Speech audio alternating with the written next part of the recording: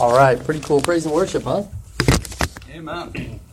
I'm just thrilled with how praise and worship team is just coming along and growing, and it's a lot of fun to watch. It's a lot of fun to hear. It's a lot of fun to participate. Amen. Fun stuff. So, I think this is just really neat. This is like living the dream.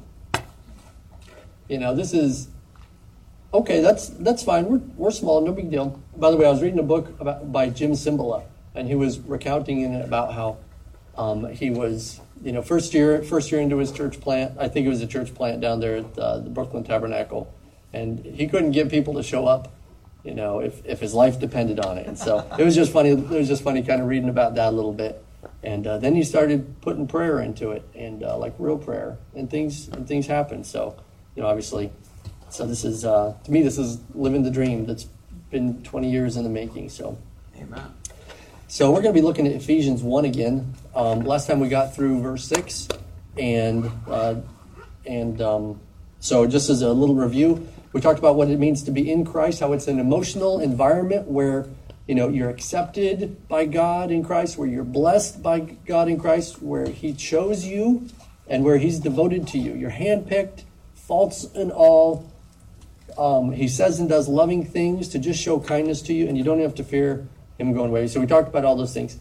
And then how these exact same elements are basically what are identified here as being in love on earth. And so it's like you can be in Christ. If you're in Christ, then you are in love. You are in this place of being loved by God, where He fulfills all those needs, all those desires to be loved, right? And then He'll constantly feed joy into our lives through each day. So that's a little bit about the running start, where we were at last week. And so we're going to go ahead and jump into verses 7 through 10 today. So this is the message today is In Christ, Part 1. In Christ, Part 1. So we'll go ahead and pray. Heavenly Father, we come to you. We give you thanks. We give you praise. We give you glory for your Son, Christ Jesus. Thank you for all that you've done for us in Christ Jesus. Thank you for your word that teaches us all these things. We just ask, oh Lord, that you would open our eyes, you would open our minds, you would open our hearts, and that you would move in a powerful way as you teach us your truth about what it is to be in Christ from the book of Ephesians. Father, we just ask that you would anoint this time. We ask that you would speak your words and nothing else, and that we could hear clearly what the Spirit says. Whoever has ears to hear, let them hear. So, Heavenly Father, we just pray that you'd give us ears to hear. We ask that Jesus Christ would be glorified, and we give him all the glory and all the honor and all the praise. And we thank you in Jesus' name, amen. And so it's interesting, in the first 14 verses of Ephesians 1, it says in Christ, or in the beloved, or in him, or, in whom, those variations about being in Jesus. You know how many times it says that in the first 14 verses? 10 times. 10 times in 14 verses, which is probably more like 7 sentences. And so if you brought up a subject and you talked about it 10 times in the first 30 seconds or 45 seconds that you talked to somebody, they would know what's on your mind, really. Like if you showed up here hungry and every third word out of your mouth was food and eat and hungry and stuff like that, people get where you're coming from. And so that's kind of like what's going on right here. So the Apostle Paul, he's hard driving this message to the reader to the point to say, look, just like we talked about last week, whoever has the Son has all things, right? Just like that. And so the NET Bible, I think it's New English Translation, with Dan Wallace as the senior New Testament editor. He was my Greek teacher. So anyway, so the way he describes this is not the first time a New Testament author was so overcome with awe for his Lord that he seems to have lost control with his pen. Indeed, it happened frequently enough that some have labeled this an apostolic disease, where they just get so caught up in focusing on Christ Jesus that they just want to talk about him. And so they keep writing about what it's like to be in Christ. And so it's kind of like this. Whatever you notice how, like, if you have a problem in your life and when you focus on that problem, it just seems to get bigger and bigger and bigger and, encompasses everything. Well, it doesn't just happen with problems. That's just a principle of life. right? The more you focus in on something, the more it becomes all-consuming. And the same thing happens when we focus on Christ Jesus. He gets bigger and bigger in our scope, in our view. And the bigger he gets, the more you see how great he is, and the more you adore him, and the more you hear him, the more precious he becomes to you. So this is just another little juicy tidbit. So in Mark 3:14, go ahead and mark it down. Mark 3:14. This is just a little tidbit that our first job, and so here we are doing this church plant, right? Which is really awesome stuff. I mean, this is like tip of the spear kind of stuff. This is really neat. But our very first job that the Lord commissions us to do is to be with him. It's to be with Jesus. And so in Mark 3:14, then he appointed 12 that they might be with him. That's number one. You got to be with him. And that he might send them out to preach. And then that's number two. And then number three, and to have power to heal sickness and to cast out demons. All of that flows from being with him, right? So that's like our first goal, our first job here. And so we'll go back to Ephesians here in verses 1-7. So this is kind of like, so we're going to be taking a look at what it means to be in Christ, right? And so Paul's kind of like a spiritual engineer at this point. He's showing us, it's like he's saying, look, we're going to get into some technical terms here, but it's okay. I just want to show you what's under the hood. Like, you've experienced this stuff, but nobody's ever really explained it to you in some of the technical jargon, so you can really see what's under the hood and in salvation. And so it's like Paul's lifting the hood and carrying you through some of the technical things that are just so rich. And so we're going to take a look at a couple big words, and we're going to be blessed for it. So we're going to be looking at the atoning blood. We're going to be looking at abounding grace. We're going to be looking at the announced goal and the assembled group. So that's where we're going. So in verse 7, in him, in Christ Jesus, we have redemption through his blood, the forgiveness of sins according to the riches of his grace. So there's one of those big words, redemption. Redemption through his blood, right? So the Bible teaches that the relationship with God and man was disrupted. It was breached back at Adam and Eve, right? And so then since then there's been this fault, this fissure, this separation, and God's been trying to bridge this gap. The thing that keeps us further away is our sins, right? And so the word used here means faults, and it's used here for both, like small transgression or big transgressions of the law, like the thou shalt nots, but you did it anyway. It's used for those, but it's also used for just missing the mark. Like, I tried to do something the right way that God wants, but it just didn't work out right, and I feel guilty about it. So the word is used for everything in between. So we're born into sin, and some people question that. How could you be born into sin? Babies are so cute, right? Well, have you ever seen a 3-year-old with a cookie jar, or a 4-year-old playing with one toy with another 4-year-old?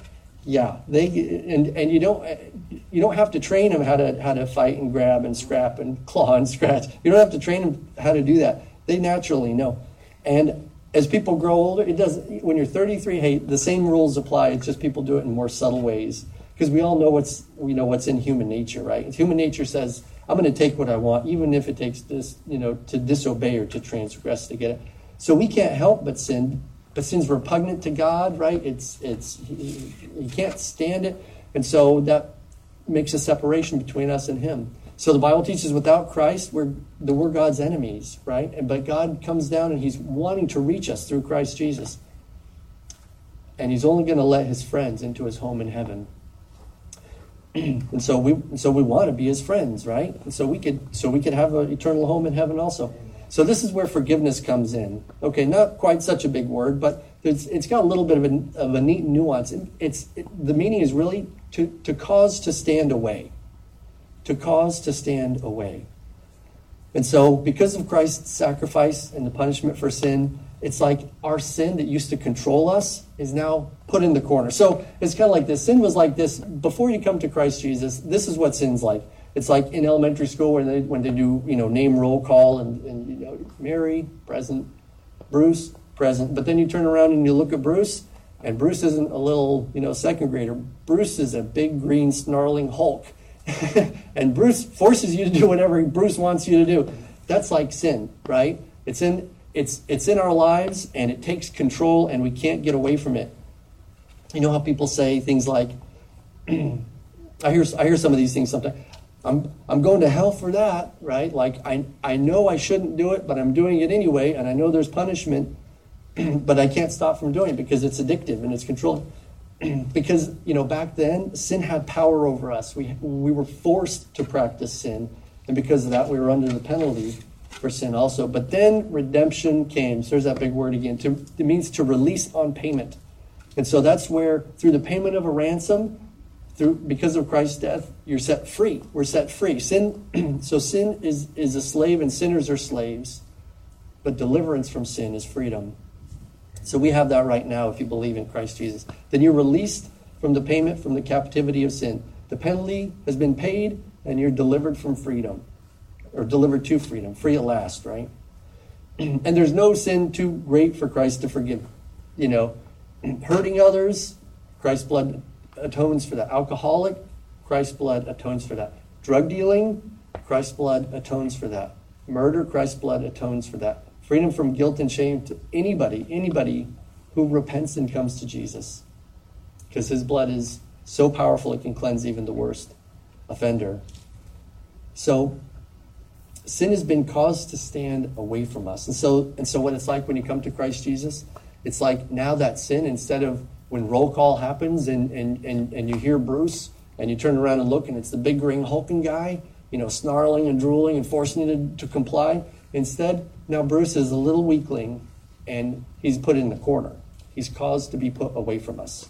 He's still there. He's still present. He's still, when his name's called, he still says present. But the difference is he no longer has power over us. His power has been stripped, right? So we have the ability to put him in the corner and to leave him there and to not let him get out. But if you let him get out, he's going to turn green and huge again. So sin will be present, but it doesn't have power. You can't overcome it, right?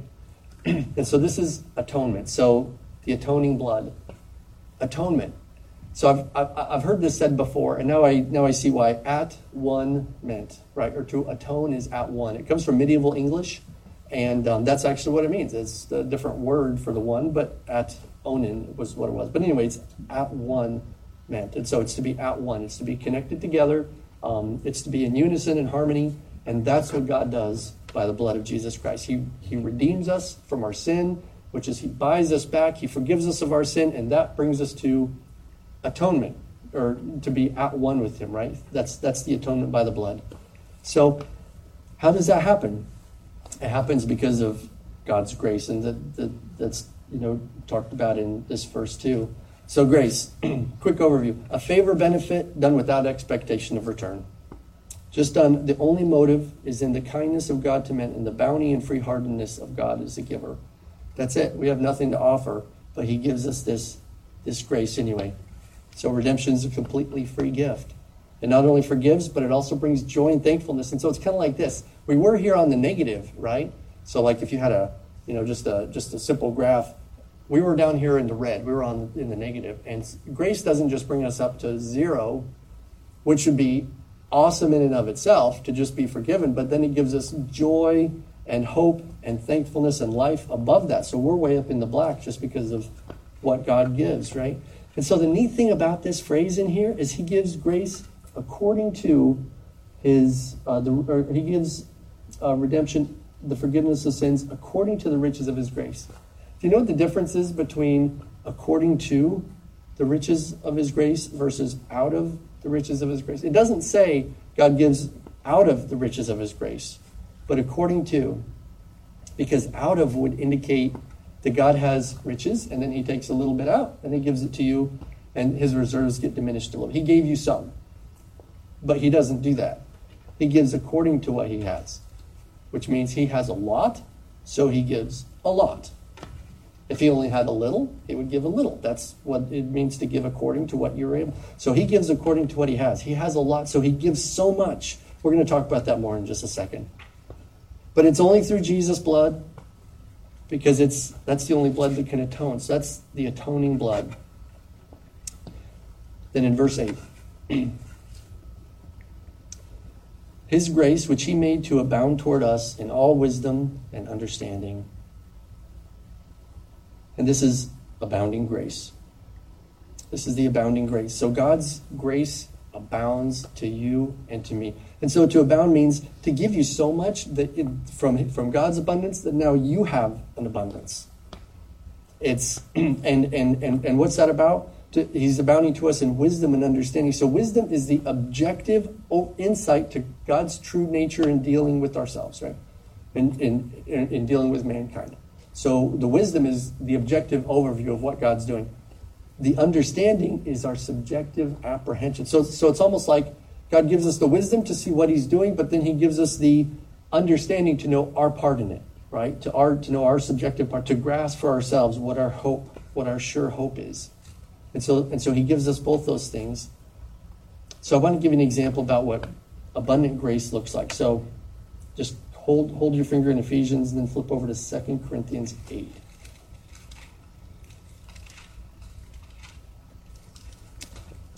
So we're going to take a look through this one just because it's a really good example. There's some other examples too, and we might fly through those quickly, but 2 Corinthians 8, and then verses 1 through 5.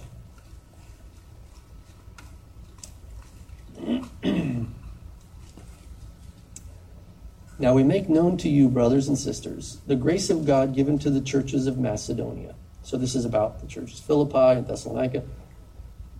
That during a severe ordeal of suffering, their abundant joy and their extreme poverty had overflowed in the wealth of their generosity.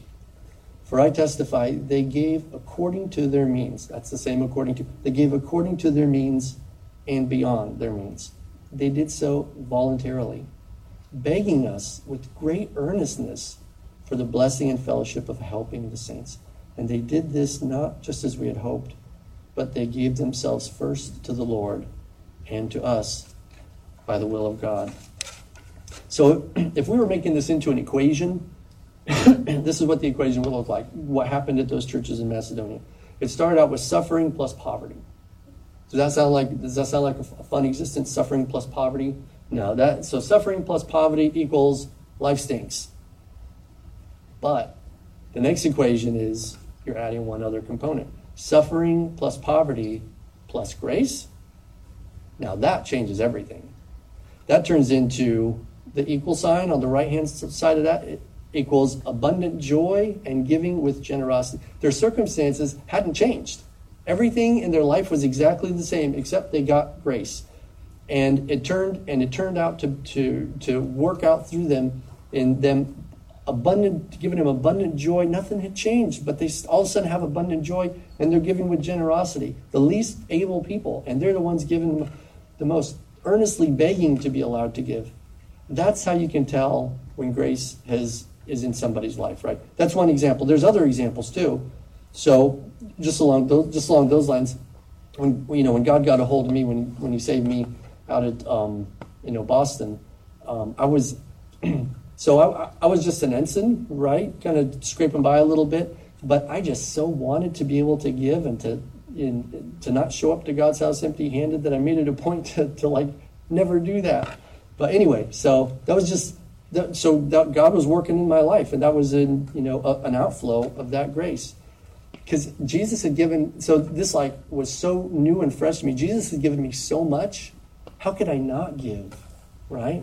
How can I not give him something? How can I not give him everything? How can I not give my life for whatever he wants to do with me? I was just overflowing with thankfulness. That's what grace does to us, right? Okay, some other examples. It doesn't have to be in giving because there's different things. So in Romans 12, 6 through 8, I'll just feel free to jot it down. And you can look at it now or look at it later, either way, but I'll go ahead and just read it quickly. Romans 12, 6 through 8. Having then gifts differing according to the grace that is given to us. So everybody gets different gifts, right? Let us use them. If prophecy, let us prophesy in proportion to our faith. Or ministry, let us use it in our ministering. He who teaches, in teaching. He who exhorts, in exhortation. He who gives with liberality. He who leads with diligence. He who shows mercy with cheerfulness. So that's just an example. Another one is 1 Corinthians 1, 4 through 5, and that talks about utterance, that the grace of God came to the Ephesian church and it resulted in, in utterances, right? I thank God always concerning you for the grace of God which was given to you by Christ Jesus, that you were enriched in everything by him in all utterance. That was an outworking of God's grace. So it's not just God's grace isn't just just to sit and be content or anything like it. It actually has an outflow of works that it does through us, right? Of good works, whatever it is that we're gifted to do, and it actually comes out like that. That's how you can tell grace is there. So the point is the hugeness of God's grace results in the hugeness of God's gift, and that results in the hugeness of our actions and good works. In whatever area it is that God's called us to act, that we can act in a huge kind of way. And so his giving furnishes the receiver to the point that we have an abundance also. So that's abounding grace. So we have atoning blood, we have abounding grace, and now in verse 9, we have the announced goal. Having made known to us the mystery of his will, according to his good pleasure, which he purposed in Christ. So we have another one of those in Christ. So this is his revealed purpose, or his announced goal. So this mystery, a mystery in God's kingdom, is something that it's not a mystery to God's people, but it's hidden from those who were not yet God's people. God's not obligated to tell everybody in the world his whole plans and everything that he's doing, how he deals with everybody. He keeps those things for the secret counsels of how he governs. He keeps those and he gives them out to his people, to us, right? But he doesn't spread it out throughout the rest of the world. So every now and then you may hear other people, friends or coworkers or family say things like, I don't understand. God kills his son and you Christians think it's great. Or they say, a good God would never send people to hell. Right? So comments like that, they're just based in an attitude of judgment against God, not really seeking the truth about Jesus. So those people, they just can't understand because this is a mystery to them. It's hidden. It's intentionally hidden until they come to Christ Jesus. And when a person does come to Christ Jesus, then that's what this verse says. The thing that's under the hood is that God gives that wisdom and knowledge and understanding. But it's hidden until they come to Christ Jesus. You could argue till the cows come home. They won't be convinced. They won't be convinced. So what can get through to them, right? Like I've seen on news feeds and stuff that, some people who are antagonistic to Christians get on there and start, I guess, trolling or, typing in angry words and berating the Christian who's, trying to post something. And so then the other Christian gets other Christians to gang up and come and try to beat them up with comments. Ridiculous. Romans 1:16, Paul says, I am not ashamed of the gospel of Christ, for it is the power of God unto salvation to all who believe. The only thing that can change those people's hearts, those people's minds and understanding is the gospel itself. There isn't an argument that's gonna get them. Only the gospel has the power of God to do that. So what's the gospel? That's 1 Corinthians 15, verses 1 through 4. I declare to you the gospel that Christ died for our sins, according to the scriptures, that he was buried and that he rose again the third day, according to the scriptures. That's the gospel. That's what they need to hear. Christ died for their sins, according to the scriptures. It was foretold. And he was buried and he rose again the third day. And if God opens their eyes, then that's all they need. And then he'll reveal the mystery to them. And so, how does he reveal this mystery to us? Because he gives us the information of what our sure hope is, our expectation to be with him in the future. So how is it that, so some people would think, okay, so that means that God's prejudiced, right? So he gives this information to some people, but not to other people, right? No, the free gift is open to anybody. Anybody can just come and receive it. All it takes is faith. That's all it takes. God doesn't judge. God doesn't hold grudges. God doesn't push people out. It doesn't matter your race, your language, your color, your ethnicity, your gender, your height, your weight, your piercings. None of that matters. The only thing that matters is, will you come to Christ Jesus? Because if you will, then God will forgive you and God will give you all this understanding. He's not holding back from anybody who comes to him. So Christ's invitation is a free gift, completely free to everybody without any prejudice. And if anyone comes to Jesus, then they will be saved, but they have to come. And then they'll get a sure hope. So something else interesting in this verse is it talks about, will, according to God's will, and that he is determined about what he has determined should be done. That's what his will means. That which God has determined shall be done, and coupled with his good pleasure. So there's a couple of things in this verse that just show that God's really in charge. He's in charge, and he's got a plan, and this plan is to bring you into his family. And he's so happy to do it too. This is according to the good pleasure of his will, right? Nobody's twisting his arm. He did this of his own accord, his own plan, his own initiative. He's the one who wants you in his kingdom, in his family. You're his prize. You may think, I'm not much of a prize. Kind of broken. I'm not all put together. God still thinks you're a prize because he knows what he can turn you into. He just loves to show love for people who don't deserve it. And none of us deserve it. He just wants to give it away anyway because he's got so much goodness that he can't help but give it away. This verse just, came to mind when I was... So God loves a cheerful giver. Why? Because he was the first cheerful giver. He gives cheerfully to us. So he loves it when we can, return that back to him. Right? He loves to give. So we've got atoning blood, abounding grace, the announced goal, and then we get into that, what it is, right? It's our hope to be together with Christ, which is why we read that scripture a little bit ago in 1 Thessalonians. So in verse 10, assembled group. So that in the dispensation of the fullness of times, he might gather together in one all things in Christ, both which are in heaven and which are on earth in him. So this is assembled group. And so the dispensation part, that's just the management stewardship of a specific era. So it's like the era, when the era has reached its fullness. And so it's kind of like this. If you're filling a cup full of water, and so you're pouring the water in, and the cup gets more and more full, and pretty soon it's about to overflow. When we get to that point, then that's the appointed time. So when the cup is full, ready to overflow, that's the appointed time. And so to reword it a little bit, when the appointed time is fulfilled, then Jesus Christ will gather to himself everyone who belongs to him, those in Christ, in heaven and in earth. And then we read that scripture that Randy talked about a little bit also, which is our hope, to be caught up together with the Lord and to always be with him, right? Because this world, it's a temporary place. In its current state, it's not meant to last. It's not going to last forever. It's going to get overhauled. It's going to be a major overhaul when Jesus comes again. He's going to fix everything. He's going to make it new. So don't get too shaken up because it's in its state right now. It's only temporary. So we have atoning blood. We have abounding grace. We have announced goal. We have assembled group. And there's nothing greater in the world than to be in Christ. And that's the apostles' message here. That if you're in Christ, then you have everything that you could ever need in this life or that to come. All fears are gone. Hope will abound in you. You'll have unsurpassed joy, no guilt, no shame, freedom from the power and the practice and the penalty of sin. You can search through every corner of the earth and you will never find something that compares with that.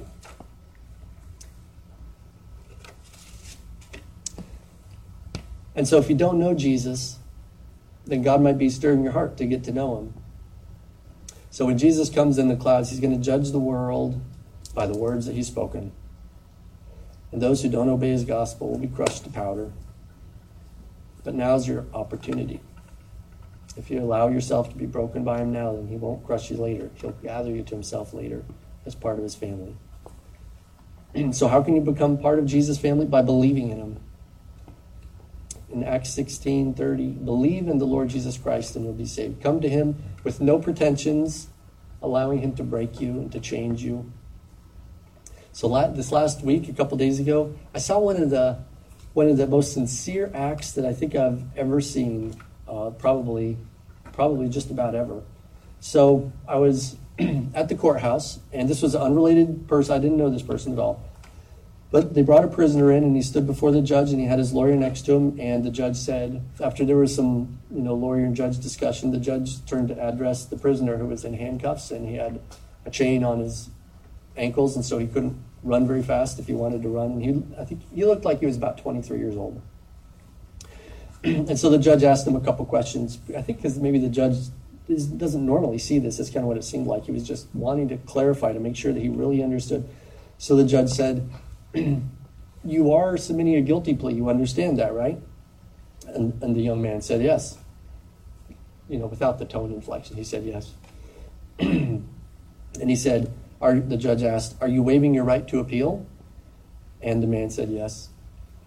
And the judge said, do you understand that I'm going to sentence you to 12 years in prison? Do you understand that? And the young man said, yes. So the judge said, are you asking for or expecting a lighter sentence than 12 years? Has anybody given you any hope for that? And the young man said, no. So the judge said, okay, is there anything you want to say before I sentence you? And the man said, yeah. He said, I'm so filled with remorse that I hope that what I did will never happen to anyone else again. That's what it looks like to come to Jesus. It's saying to him, what I did was wrong, and I'm broken over it, and I never want to do it again, and I'm guilty, and you can do with me whatever you think is best. I accept whatever judgment you say in advance. I'm at your feet. Do with me as you will. The interesting thing was, and so in this case, the judge said, okay, I'm going to deliver your sentence, and he delivered him to 12 years in jail, just like he said. And the gavel came down, and that was it, and the man was escorted out. And when he's about 35, then he'll be able to try to get out. So the difference between that judge and our judge is when we stand before God the Father and you say the same exact things. What I did was wrong. I hope it never happens again. I never want to do it. I accept whatever judgment you say in advance. You're just, and I'm not. When you come with that exact same heart, just like that man did, there's a huge difference in the courtroom. Because God, basically, in essence, this is what happens. God says, okay, I'm going to render the verdict. And then the hammer comes down and he says, not guilty. Wait, I am guilty. I did all those things. I feel awful about it. You need to throw the book at me. No, the penalty has already been paid by my son. 2 people can't pay the penalty. Only one person can pay the penalty. And he paid it. So you tell God that you're guilty, and he's going to come back and tell you, no, you're not. I'm acquitting you because my son already paid the price. And then he gives us a new heart full of joy and thankfulness to God for Jesus' sacrifice. So are you guilty? Then come to Jesus without pretension. Don't expect to get good treatment. Just come to him in humility. It'll hurt a little now, but you'll be accepted into his family, and he'll give you joy to last forever because he'll tell you the same thing. You come to him and say that you're guilty, and he'll turn you around and say, not anymore. Because Jesus did everything he could possibly do to give you and me salvation. All we need to do is believe and come to him. So let's pray.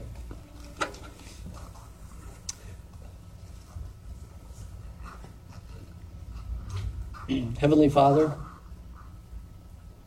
thank you for your grace. That when we come to you with repentant and contrite hearts, expecting you to throw the book at us, that you forgive us, and you give us joy, and you give us hope for a better future, and you change us and so we don't have to be in bondage anymore. Thank you for the ability to be in Christ. That amazing miracle that you do when we come to you with a repentant heart and you take us and you change us from the inside out and so that we can be part of your family. Heavenly Father, we just ask that you would draw us closer to yourself. Help us to see the riches in grace in Christ Jesus. And so we can be drawn closer to you, closer to Christ our Lord. Father, we want to behold him. We want to have the kind of things happen in our life that no matter what circumstances we're in, that we would have such grace abounding that we could overcome and throw that X factor into it that just brings abundant joy, even though our circumstances haven't changed. That you would bring life and hope and joy. Heavenly Father, we ask that we just lay our lives at your feet. We ask that you would do with us as is your pleasure. We pray that you would be glorified through our lives. We pray that you would be exalted in this place, and we pray that the name of Christ Jesus would be shouted from the housetops here in this city because of the goodness of the gift that you've given us in him.